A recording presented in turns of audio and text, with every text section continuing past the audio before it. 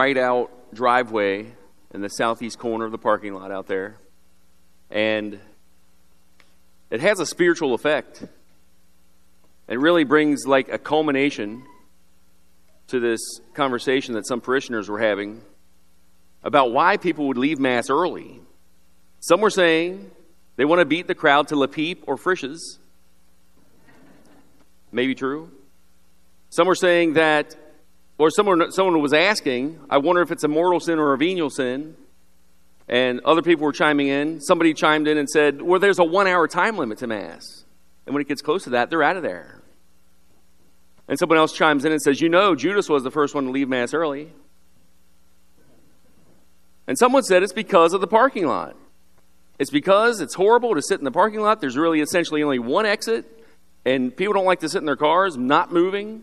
So they get out early because of that. So now that problem's taken care of, I think. This is our first weekend with the new driveway.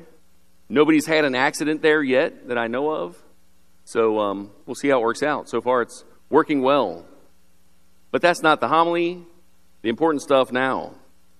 More importantly, strive to enter through the narrow gate. Jesus gives us the perfect answer to a bad question. The guy asking the question was about the number, the quantity of how many would be saved. And the Lord shows us that is not important. What's important is that we can be saved and to know Him through whom we are saved. It is of utmost importance. Strive to enter through the narrow gate.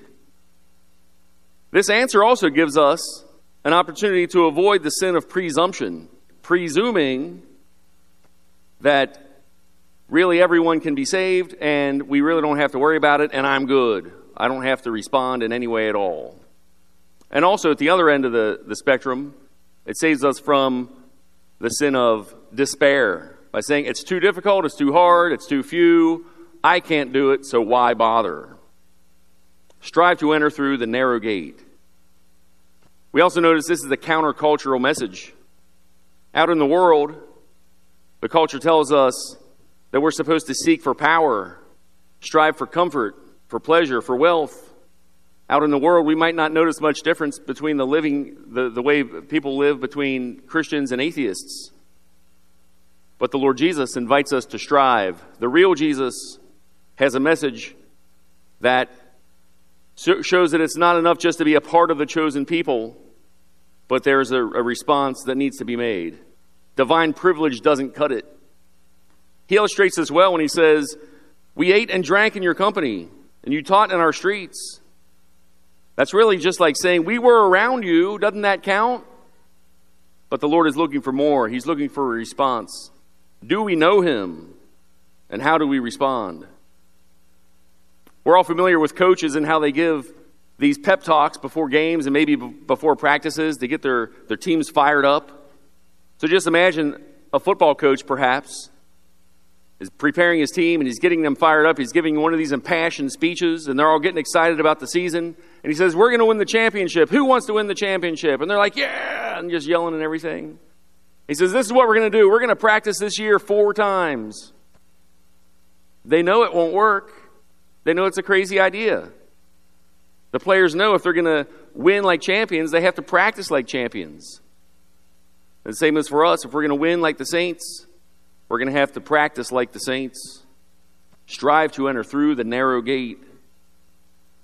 And then there's that line of horror the Lord tells us. I do not know where you are from. What horror that would bring to hear that. But there's good news. Jesus wants everyone to be saved. The invitation for salvation is universal. It's for all of us. But of course, some resist the invitation. But we might say, okay, if the command is strive to enter through the narrow gate, show me, where's the narrow gate? In John's Gospel, Jesus says, I am the gate for the sheep. So we say yes to that relationship with Him because He wants to have that relationship with us. So we're called to get to know Him, to imitate Him, to become a disciple. And there's even more in today's readings about becoming a disciple. That word disciple has the same root as the word discipline. And in our second reading from Hebrews, we heard the word discipline 5 times. A disciple is a follower. A disciple is a learner, a pupil, an imitator of the master. So we're called to have that life of discipleship with Christ. But we notice that his discipleship is on his terms. But in our broken humanity, we often want it on our terms. But the real Jesus gives us the terms of how to live as a Christian disciple. A life of prayer, a life of virtue, of self-control, of generosity. He commands all these things in the Gospels. And then he says, many, I tell you, will attempt to enter, but will not be strong enough. So how can we become strong enough? We need not despair because he did not abandon us. The real Jesus gives us himself intimately in the sacramental life of the church that he left us. The sacramental life is the life of Christian strength. If we don't eat, our bodies die. If we don't receive sacramental grace, our souls die.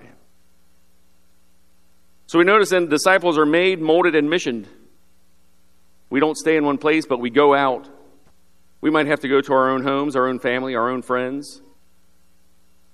Our first reading today, Isaiah, tells us that all nations are called to be God's people. And most of us, having these relationships with the people around us, the people at karate class, wherever we find them, we can witness to these people in these normal relationships. Do that apostolic activity right there in the relationships in which we find ourselves already. Maybe by silent example, maybe by words, maybe even both. But we should also notice a sense of urgency. How long will the narrow gate stay open for us? So many in the world have probably heard about Jesus, but how many know him? The Lord invites us to take part in his missionary activity. We are called to witness to the world. We're called to become disciples, making disciples. And the Lord put us here in this place, in this time, to do exactly that. To be that joyful witness right now, experiencing his goodness right now, and also as saints for eternity in heaven. And we have the greatest starting place today in the holy sacrifice of the Mass, where the Eucharist is present to us, where we receive that spiritual strength so that we can accept the Lord and find the narrow way.